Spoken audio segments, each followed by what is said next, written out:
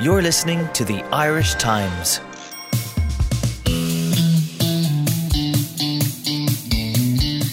Joy comes in the morning, Eamon Donoghue. Joy comes in the morning. Laois. What to be from Laois this Monday morning? Yeah, what a win for them. Dublin stunned, from the massive highs to massive low, but for Laois, 1 week winning McDonagh Cup, another week they've got an All-Ireland hurling quarter-final to look forward to. In fairness, it is one of the most Dublin hurling things ever to happen to Dublin hurling, is to, pull off the win that mattered against Galway 3 weeks ago, and not to follow it up by beating Laois. My Lord above. But This is not about them. It is about Laois. It is just an impossible thing that they've done. To win the Joe McDonagh, to celebrate the Joe McDonagh, because they did go in the beer on Sunday night and a little bit on Monday, and then to come and beat Dublin, and they're through to an All-Ireland quarter-final against Tipperary this Sunday. Yeah. Oh, it's great. It's great for hurling. And I don't think it was obviously a massive shock. They had a good league. They ran Dublin quite close in the league. Only 2 points in it. Bet Offaly, drew with Carlow. I think the fact that Carlow got a lot of the hype because they were in the actual Leinster Championship, but they're not as far off, obviously, as people think. But for hurling itself, it's huge, and it shows that the tiered championship kind of perhaps working to an extent. Well, to an extent, but it probably shows that Laois should be in the Leinster Championship. Yeah, more so than Sarah Farrell was saying that there's no reason why there shouldn't be a sixth team in Leinster. It wouldn't add any weekends to it, and it would give it's very unfortunate now for Carlow to go back down. And, you give them the chance to have that kind of a day more often. But the scenes afterwards were just awesome. Brilliant. Every county should have that. Yeah. Like once every 4 or 5 years, everybody should get that. Get that opportunity to jump the fence and run on the pitch. Even if, I presume there were plenty of Laois people there yesterday who are just sort of GAA fans, to be more football people than hurling people. And yet they that chance to roar for your county, hop on the pitch and go and lift somebody shoulder high after it. Grown men just going crazy. That's awesome. But it's funny afterwards, when they do the interviews with the players on these big games, and again with Laois, asking them, what does it mean? It was a great game, great day. But ultimately, other than these men, when they get married and have children, that's the best day of their life. It doesn't get better than that. That's just dreams coming true on the field, and they don't know what to do. Yeah. I seen after Wexford, which was obviously less of a shock, but there was silverware at the end of it. Wexford's winning the Leinster final. Outpouring of joy. I just watched the celebrations afterwards. It's just brilliant. I didn't know where to turn, and the snippets that I've seen from Laois as well there, it's just brilliant. And they don't get enough of those days. Laois, they're dual county. They do really well to be competitive in both strands. And it was a great day for them and a great day for hurling as well. Well, it kicks into a kind of a mental weekend of GAA upcoming. There's 6 matches on TV over the weekend between Sky and RTE. On Saturday, Sky will have the Tyrone Roscommon game in the Super 8s, and RTE will have the Dublin Cork game in the Super 8s. That's on Saturday. And on Sunday, Sky are showing Donegal Meath at 2 p.m. Cork Kilkenny in the All-Ireland hurling quarter-final is a massive game, is on RTE2 at 2 o'clock. Then at 4 o'clock on RTE1, Kerry are playing Mayo, and at 4 o'clock on RTE2, the Tipperary Laois game is on.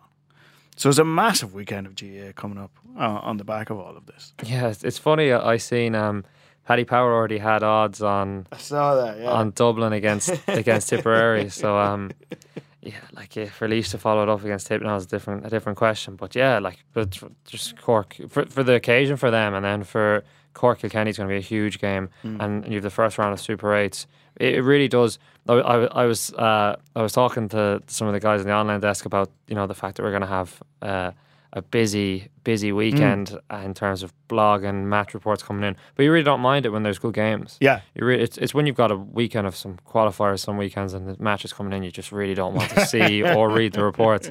But with them, it's you want to watch the game, and anything you missed, you want to read about it. And we all hate our jobs. That's fine. That's fine.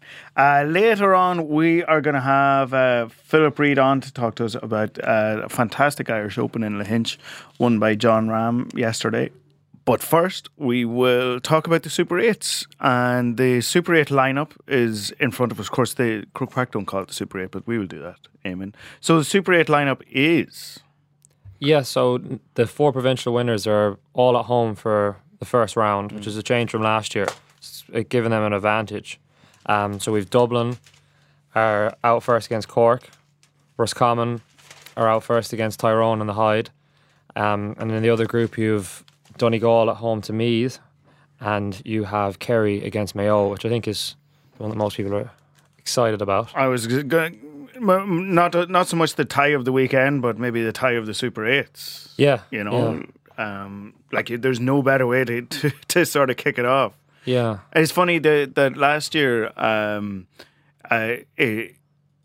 maybe this was the loss of Mayo in it last year, but last year the consensus was that the Super 8s kind of fizzled out before they even started because the Croke Park round and it was raining and the games weren't great or whatever. But now you have Mayo going to Killarney on Saturday or Sunday indeed, and everybody is excited for it all week.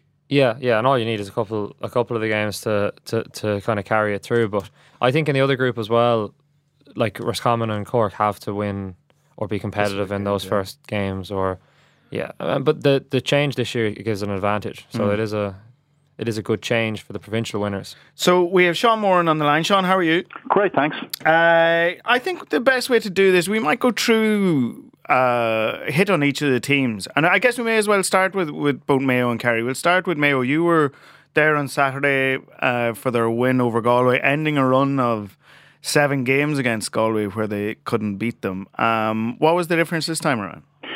Well, it was kind of unfortunate for Kevin Walsh. Like the last kind of pillar of his management was the record against Mayo, and that went fairly comprehensively on Saturday. I think what happened was that in the matches that has been played in recent years between Galway and Mayo, that Galway have managed to dictate the terms of them, and with the defensive system, it's been particularly successful at stifling Mayo.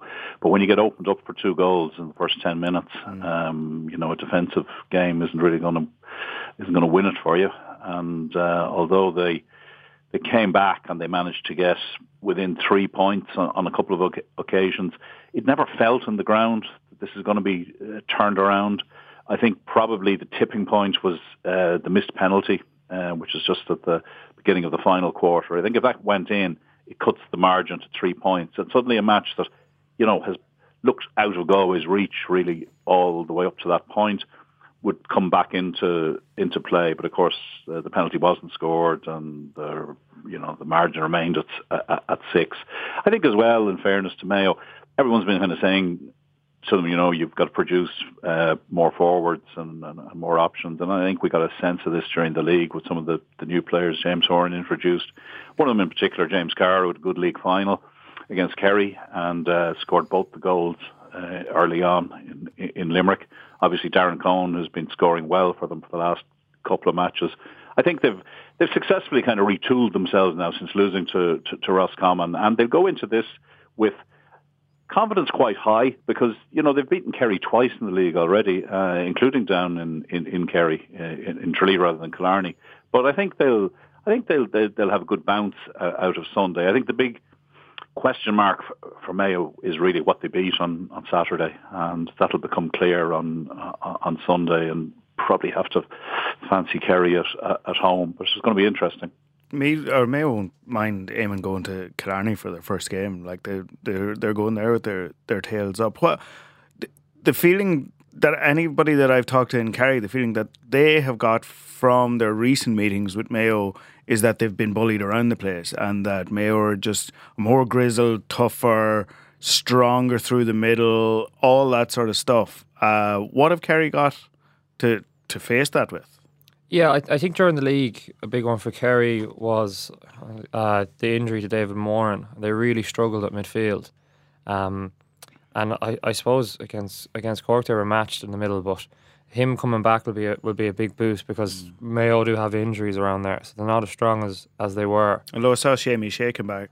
Seamie O'Shea came back. Yeah. They're saying Jamie O'Connor and Matthew Ryan might make returns in the Super 8, but they won't be back for this game. So I think Kerry have definitely improved, and Kerry are coming in off the back of that Cork game where everyone is questioning them rather than last year where everyone was hyping them. So I think that they've kind of would have been working on things and working on weaknesses. And I think as well as the Cork play quite similarly to Mayo. They run the ball, they're quite physical through the middle. So they would have had a good challenge in respect to that. So I can see that game again being very close. But Kerry have such firepower inside at the moment. Yeah. And they're all... And they don't get beat in Killarney. No. Now, it's not that's a bit of a false record because who plays them there? Only like Cork and the Munster teams basically, and Kildare played them last year in the Super 8s. But that doesn't stop them walking out of the dressing room going, well, this is where we play, this is where we train, this is where we trained on Thursday night. We know this ground, nobody beats us here, that kind of thing. Yeah, and they won't want to get beaten there. But I think that kind of this Kerry team.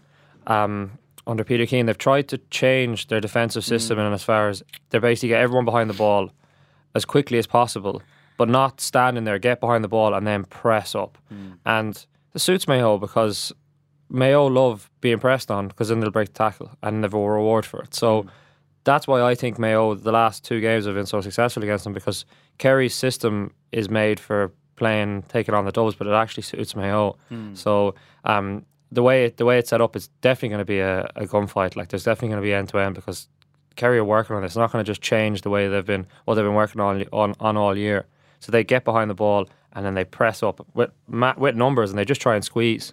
So and Mayo love nothing better than that kind of competitive style and that kind of war of attrition.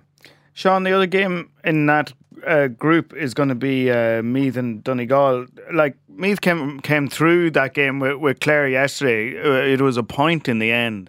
I thought Clare like could have beat them. Like they had an ocean of wides and balls dropped short in the second half, and could have caught them. Yeah, look from Meath's point of view, there would have been assumptions going into that match, but Clare have been a Division 2 team like Meath for the last couple of years, and there wasn't much in it when they played in the league earlier this year. So it was always going to be a tricky one, and particularly for Meath coming off the Leinster final where things went spectacularly wrong for them, particularly in attack.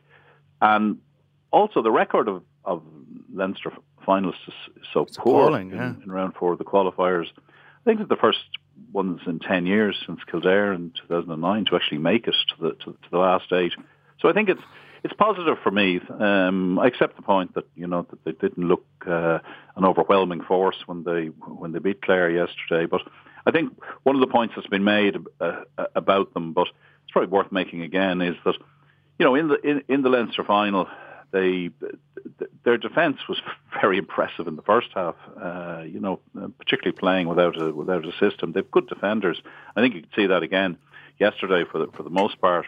And they've played Donegal in a big match. They played them in the Division 2 final, and obviously I think Donegal were too good for them on the day. Michael Murphy in particular ran the show. But they have that experience. And I think for Meath are one of the teams who come into this not, looking to win an All-Ireland, but having looked to get there in the first place and to use hopefully what would be a good developmental experience for the team. They're probably in the right pool as well, because I think the problem with the other pool is that Dublin and Tyrone tend to be fairly merciless when it comes to these things, and I think Meath will feel more comfortable in the teams they're playing in this, even though they'll probably be outsiders, to get anything out of it. Yeah, it is the interesting thing about the Super 8s or the quarter-final stage, as they like to call it. It would be a very lucky year that we get to it with the best 8 teams in the country in it. And that, the qualifier draw. The qualifier draw sort of weeds out. You find the draw. You find good teams running up against each other. Like, I don't think anybody'd be in any real doubt that maybe probably Armagh are probably one of the best A teams in the country, or they're at least trending that way. And so there's going to be a little bit of that every year. There's going to be a team, at least one team, and maybe two each year that are really going to be treading water in it. You know. Yeah. You see, I think there's a turnover of 3 counties this year, which is good to move it around. But the whole nature of the draw means that you're going to get a round 4 draw like Galway versus Mayo. Taking one division, one team out of it. So there is going to be that, but you would have had that in the old knockout quarterfinals as well, like a team that gets through to the last stage, and it's good experience, and that experience you see is intensified now because it's a group context. So you've guaranteed 3 matches.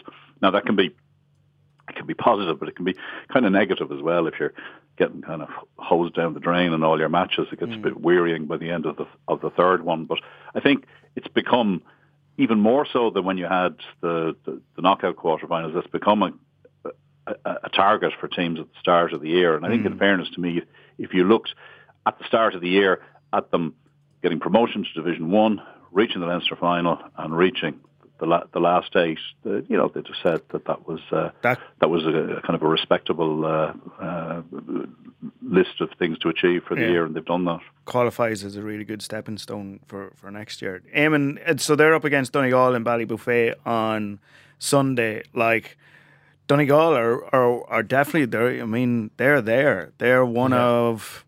Okay, if we take... Obviously, Dublin, we can almost kind of put them aside. Their ambitions are obvious. Donegal are they're in that next strata. They're near enough the top of the next strata of the teams. So this is it. You have 5 games now for an All-Ireland. What are you going to do? Yeah, I think that it's fair to say that the next best after Dublin, they've shown that so far. Meath aren't going to challenge Donegal. I don't think Meath are going to challenge any of the teams in that group. But for Donegal themselves, it's important for them to get off to the right foot and on the right foot, and just to be really get back to the things that they were doing. They've got a lot of competition in that squad. I think that's what's going to keep them flowing through an early game like that. But yeah, the other game in that group is the more important game. But I can see Donegal beating all 3 teams. But if Donegal were to lose a game, then you can start having a really messy messy group. But yeah, Donegal have, for me, their backline is very strong. A lot of experience in there. That's probably where they have the most experience from the past, and then up front they've got a mixture of pace, and then they can put Micheál Murphy in and go direct. So they've got a really good balance. Their midfield has been so impressive. Hugh McFadden's had a brilliant year. So they just look like they have different ways to go about it, which you need to have. A big thing I think for me, and in the Super 8s, you've seen it even with Cavan last weekend. At this stage of the year, I think teams, if they're a few points down, there is a tendency just to kind of throw the towel in. To die, yeah. And that's where you can see the real hammerings. Like, I can see Meath picking up 3 hammerings. Not necessarily, they are probably 10 points at least worse than the 3 teams they're playing against, but they could just, if they were to play them teams earlier in the year, they'd just give it everything and fight to the end. But it's very hard at this time of year. It's a bit like what this sort of happened to Roscommon last year. Exactly, yeah. And Cavan was the example of it there against Tyrone, like just completely kind of just zapped of energy, zapped of emotional energy, I think, more than that thing. Yeah. Sean, we'll move on to the other group. Cork, they have really... They were. I think we all thought that it wasn't going to be an indefinite thing, that Cork were always going to be down. But talk about thundering back into some sort of respectability, and now they have the Dubs on Saturday night. Yeah, they kind of, I won't say they came out of nowhere, but just looking at their recent championship performances, and not just the kind of the annual persecution of playing Kerry down in Munster, but how poor they were against Tyrone in the qualifiers last year. Attention has been drawn to the fact that although they got relegated in the league, it was a kind of a tight thing. They were a little bit unlucky, but they also won 2 of their last 3 matches. It was noted that they were quite impressive dismantling Limerick, a Limerick team that had beaten Tipperary. And then they go into the final where they gave Kerry plenty of it unexpectedly for a lot of people. And, that match was actually open going down the straight. So, that was positive for them. And what was critical was that wasn't an end in itself. In other words, they didn't come out of that and then underperform in their qualifier match. And they certainly didn't. They came out and, and Laois were counties that have actually leapfrogged them in the league this year. So, so it looks like it was going to be a challenge, and they took it on really well. So they are. It is interesting that Cork and Meath, two of the kind of the traditional counties and being in provincial finals, have actually made it through to the final 8. And I think Cork have certain things going for them. It's probably unfortunate to have to open up in Croke Park against Dublin, but they're a physical team. They've got good movement and pace, and I think to an extent the pressure is slightly off them now that they've hit this mark, and they have Roscommon at home in the final match, and they are. I think they're well placed to use this as a decent developmental opportunity. Interesting thing is, I suspect Páirc Uí Chaoimh isn't going to be available for the Roscommon match, so that'll be probably in Páirc Uí Ring. You might say that the numbers swinging behind the Cork footballers probably don't require anything more expansive than that. That's funny, Sean, because I was just as you were talking there, I was looking at the paper here, and we have the fixtures listed out for all the way to the final, and it does say venue TBA for Cork Roscommon. Why is Páirc Uí Chaoimh not around? Because they're relaying the pitch. Okay. That's why it wasn't available for the hurling quarterfinals. Okay. And they announced that back in May that it was going to be okay for the Cork Championship matches, but then they were going to do kind of fundamental work on it afterwards. So it wasn't going to host the All-Ireland hurling quarterfinals as it has done for the past couple of years. I don't think anyone had turned their minds to the idea that they might be actually in the Super 8 footballers, but unhelpfully, it's the third match in the schedule. So I suspect they'd be holding up things for too long if they were to make Páirc Uí Chaoimh available for that. So I suspect it'll be in Páirc Uí Ring. Oh, it's funny enough, Eamon, the shadow that Dublin cast over the football championship does tend to obscure at times, and there has been a little bit of a comeback in the last couple of weeks. I've seen columns starting to be written and pundits starting to say, actually, while everybody's sort of been only half paying attention, this has been a really good football championship. Like, it's really competitive. There's a level of teams that are well fit to play each other, and it was only when you see Cork giving Kerry a rattle, hammering Laois, and now up against Dublin, that you realise, oh right, yeah, that some of these times when we go, oh God, the football championship is in such trouble. Partly it's because when a big team like Cork like shrivels away to irrelevancy like they have for the last 4 or 5 years, it takes a big hole. It takes a big chunk out of the championship. But all of a sudden now, okay, nobody thinks they're going to beat the Dubs on Saturday night. But if they're coming in there, then you're kind of going, well, listen, Cork are Cork, and they have players, and they've won under-20 championships, and they've won in All-Ireland this decade, and they're league champions, 5-6 years ago. It brings a bit more to the championship when they're around. Yeah, and I think the big word is belief, as you were saying, because of that tradition. So if another team had done what Cork had done this summer, which really isn't a whole lot, other than the challenge matches, which we all got very excited about that nobody's seen, then that's it, they're unbeaten against Dublin this year. Yeah, so they've already beaten the Dubs.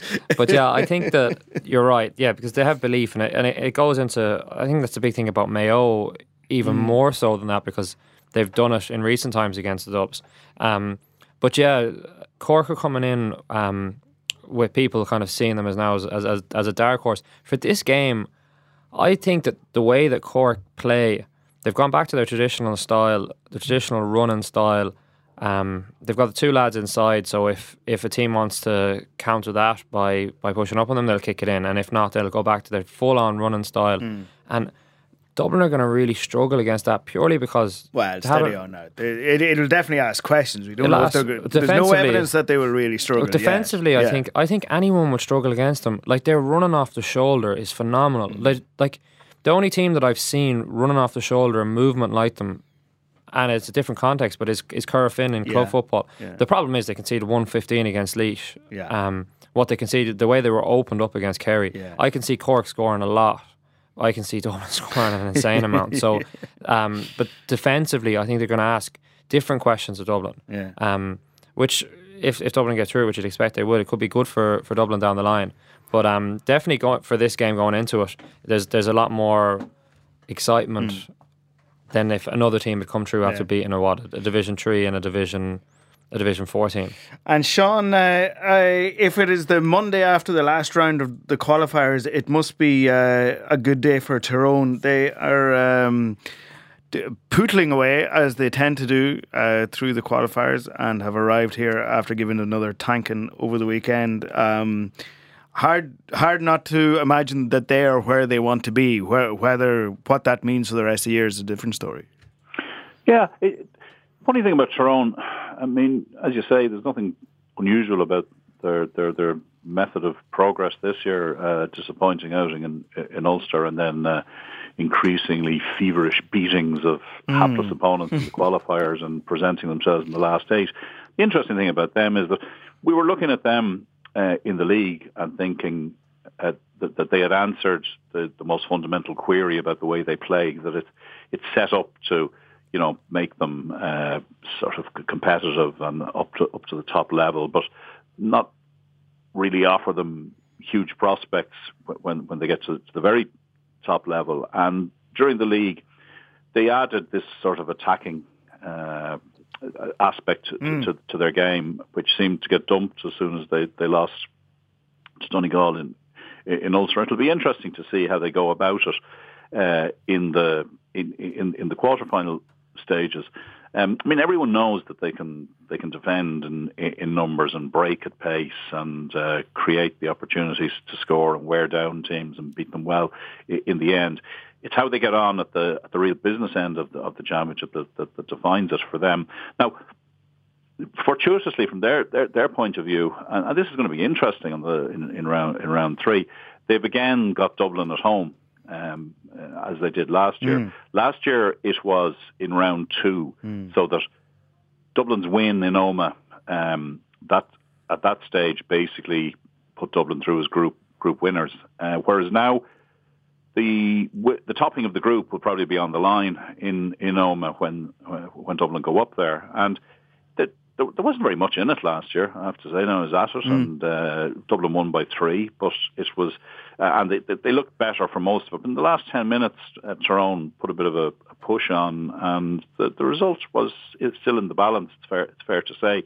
So that could have an impact on things. It'll be interesting to see. I mean, will Tyrone? I mean, Tyrone had great success with the more attacking configuration in the league against Dublin in Croke Park, and I just wonder how they play in that match. Obviously, we have to see how the 2 rounds see where everybody is, position the teams going into it.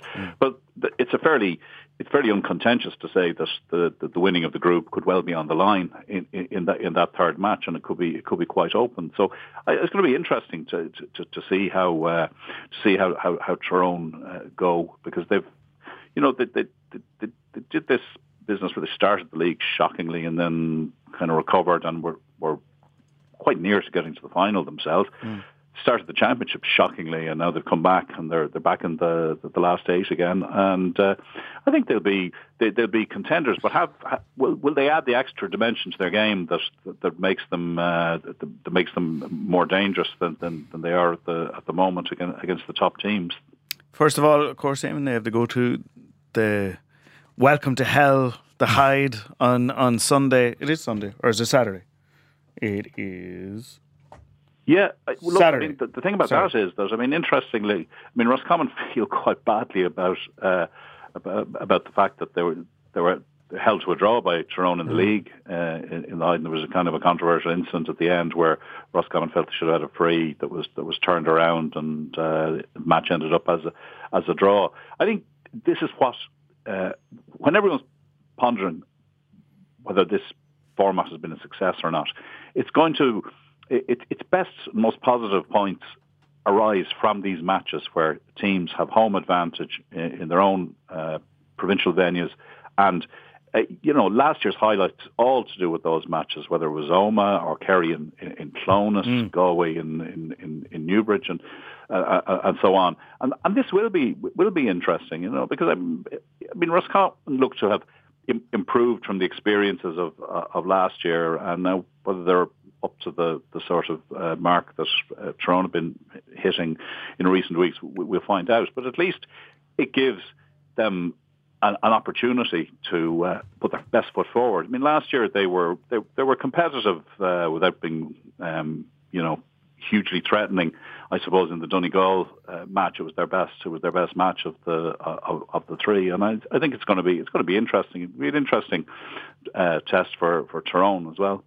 Rossies they're a different prospect this year, Eamon, I think. I have a few Roscommon mates that were on to me last night or on Saturday night going, Tyrone are going to eat us. I don't think that pessimism is as warranted this year as in other years. Yeah, I think that there's a fear that there could be scars left over from last year. Like last year in Croke Park was quite a scary prospect. They were completely torn open, and it has happened against Tyrone a couple of times in the last sort of 5-6 years. All right, yeah. But this Roscommon team will, in terms of if Tyrone go into their running game, Tyrone get numbers behind, it will suit Roscommon because Roscommon are dogged, and all of these things. I think it'll definitely be a tight game. Home advantage is going to be huge. Where Tyrone, the new, I think, dimension that Tyrone have added with Colin McShane inside is going to be crucial in this game because Roscommon's full back line isn't big. The best under a high ball or against someone like him. He caused a lot of trouble in the league, and that was before they even kind of persisted with him. That was the game. After that game, that was the first point they got, and they changed after that. But they had him in at full forward in that game. They just didn't kick a ball into him. But anything that came into him stuck, and he won frees, and a lot came off him. And I think that the amount of ball they get into him will be the telling of that game. But that will definitely be a close match because just the way that Roscommon play, you can't see them, bringing anything but a massive intensity to it, especially on the first game, home venue. They're going to bring a lot. And funny, Roscommon remind me a little of Monaghan from the last few years. You don't beat them by much, and they don't beat you by much, and it comes down to like in the end. I suppose substitute Conor Cox in for Conor McManus. There's a little bit of that about them. I think they're maybe a little more dimensional than that Monaghan team a little bit, but there's a bit of that about it. That these games, I will be very surprised if Tyrone are just hand passing the ball around 7 points up with 5 minutes to go. I don't see that being the game. No. I think it shows as well the importance of what I was referring to, the home venue for teams because, Roscommon last year, they were a year earlier in their evolution, but to have to play both Tyrone and Dublin and Croke Park, it's a really daunting schedule for a team, and because neither of them are going to have much scruple about winding up the scoreboard on you. Although I know that. Point was made in Roscommon that they actually scored more against Dublin in that dead rubber match at the end of last year than anyone else managed in the championship. But it's a great advantage for them, and I think it probably shows that there's a positive aspect to the idea that the provincial champions get to play at home first. That's their reward, as it were, and it would be interesting to see the effect that has on the dynamic of the groups. Because remember last year, the point was the provincial champions played each other on the first Sunday. And the idea behind that, which actually was successful enough in the end, was that by taking points off each other, they might militate against dead rubbers happening. And, as it turned out, by the last weekend, only Roscommon and Dublin was a dead rubber in the groups. So it worked. Now, with the provincial champions getting home advantage to start with, you just wonder, will the reasoning behind the original structure be vindicated? In other words, will teams get away, and will we have more dead rubbers this year. That'll be worth keeping an eye on. Well, we will have many weeks to keep an eye on that as we go on. Listen, Sean, thanks so much. No problem.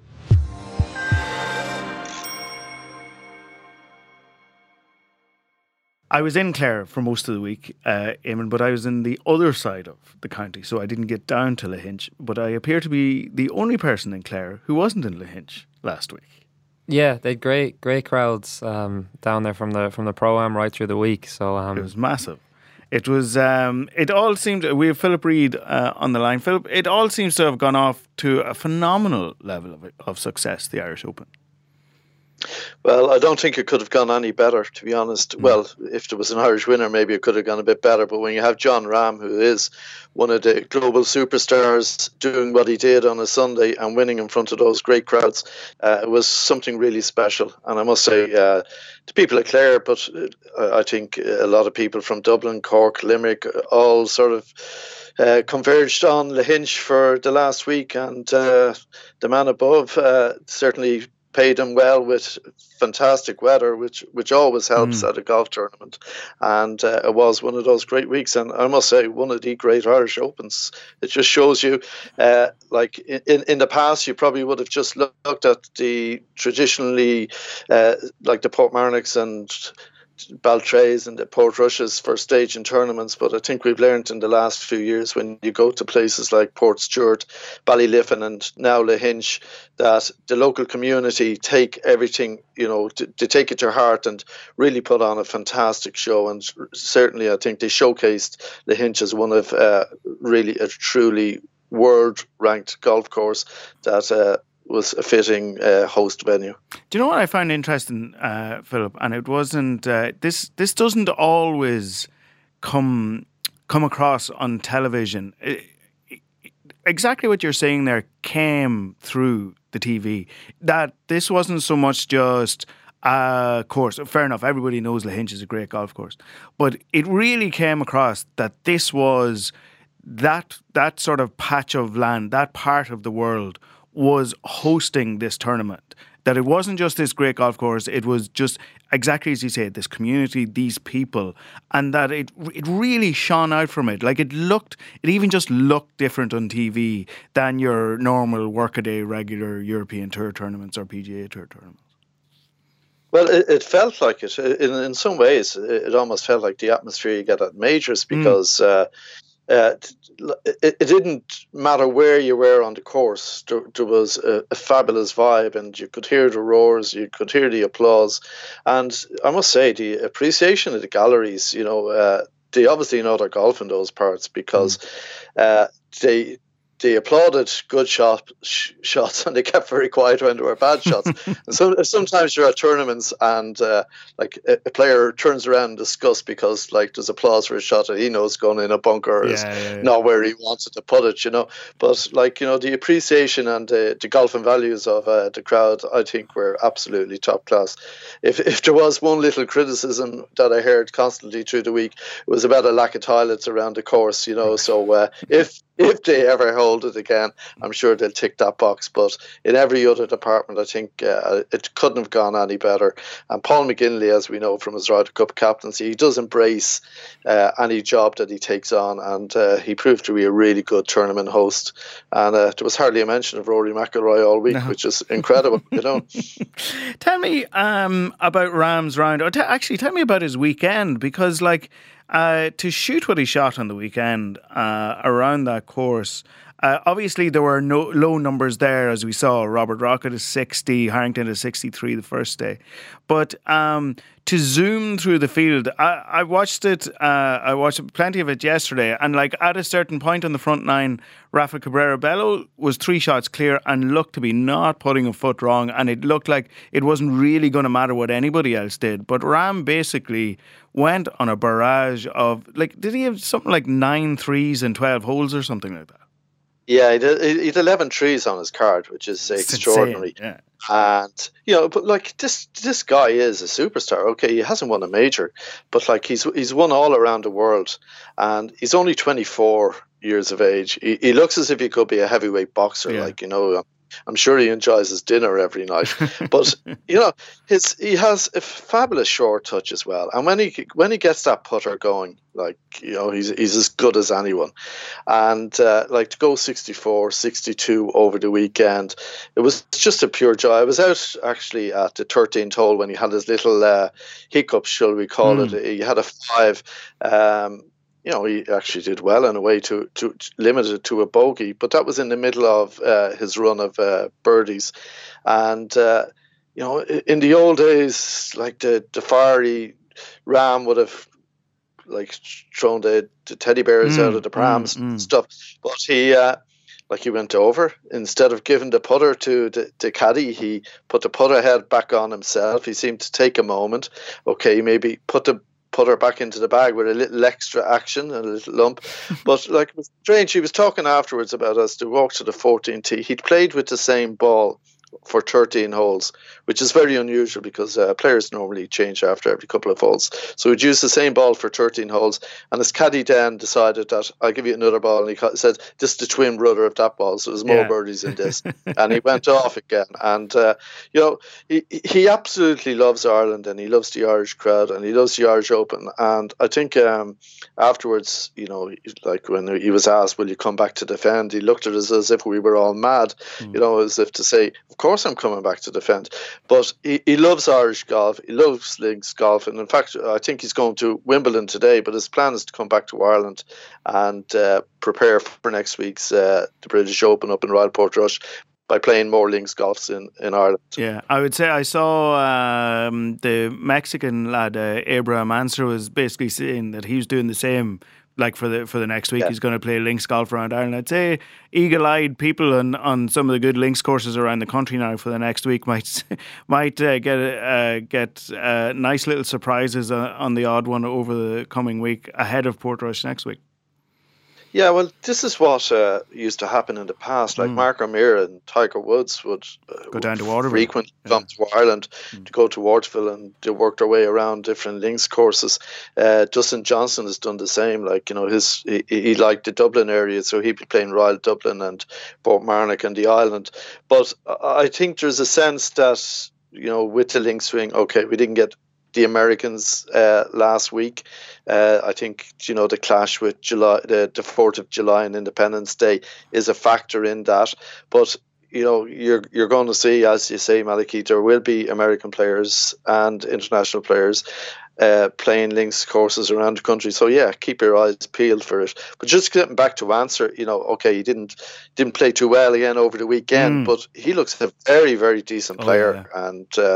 It'll be interesting actually to keep an eye on him next week. Yeah, I was thinking something similar. Do you know what I really found interesting over the weekend?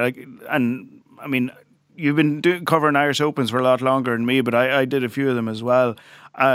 All you ever needed, it always used to be a fairly binary thing that you needed either good weather or you need an Irish contender. Otherwise, the tournament was a bit of a damp squib. So the weather was fine. Okay, it was very good on Friday and Saturday, but the weather was grand. But it was still a successful tournament with Cormac Sharvin being the highest Irish contender, and he was a little bit back. So it was still a success, even though there was no, apart from the first day, no great Irish push near the top of the leaderboard. Well, you've hit a nail on the head there, to be honest, and I think that's where the Irish Open is now, and you are obviously, if an Irish player wins it, it's going to be it's going to make it even bigger. Sharvin and Robin Dawson, I must say, were both very impressive when you consider they were playing on sponsors' invitations, and normally they're playing in front of sort of a handful of people on the Challenge Tour, if we're honest. They absolutely seem to be energised by the crowds, and Sharvin, when he finished on the 18th green yesterday, he's wearing his shamrock belt, and he took off his hat. He's a Team Ireland logo on his shirt, and he basically took off his hat and basically went from one side of the green to the other in terms of acknowledging the support he'd received. But he seems the real deal, and I must say, Robin Dawson, he's less than 9 months into his professional career.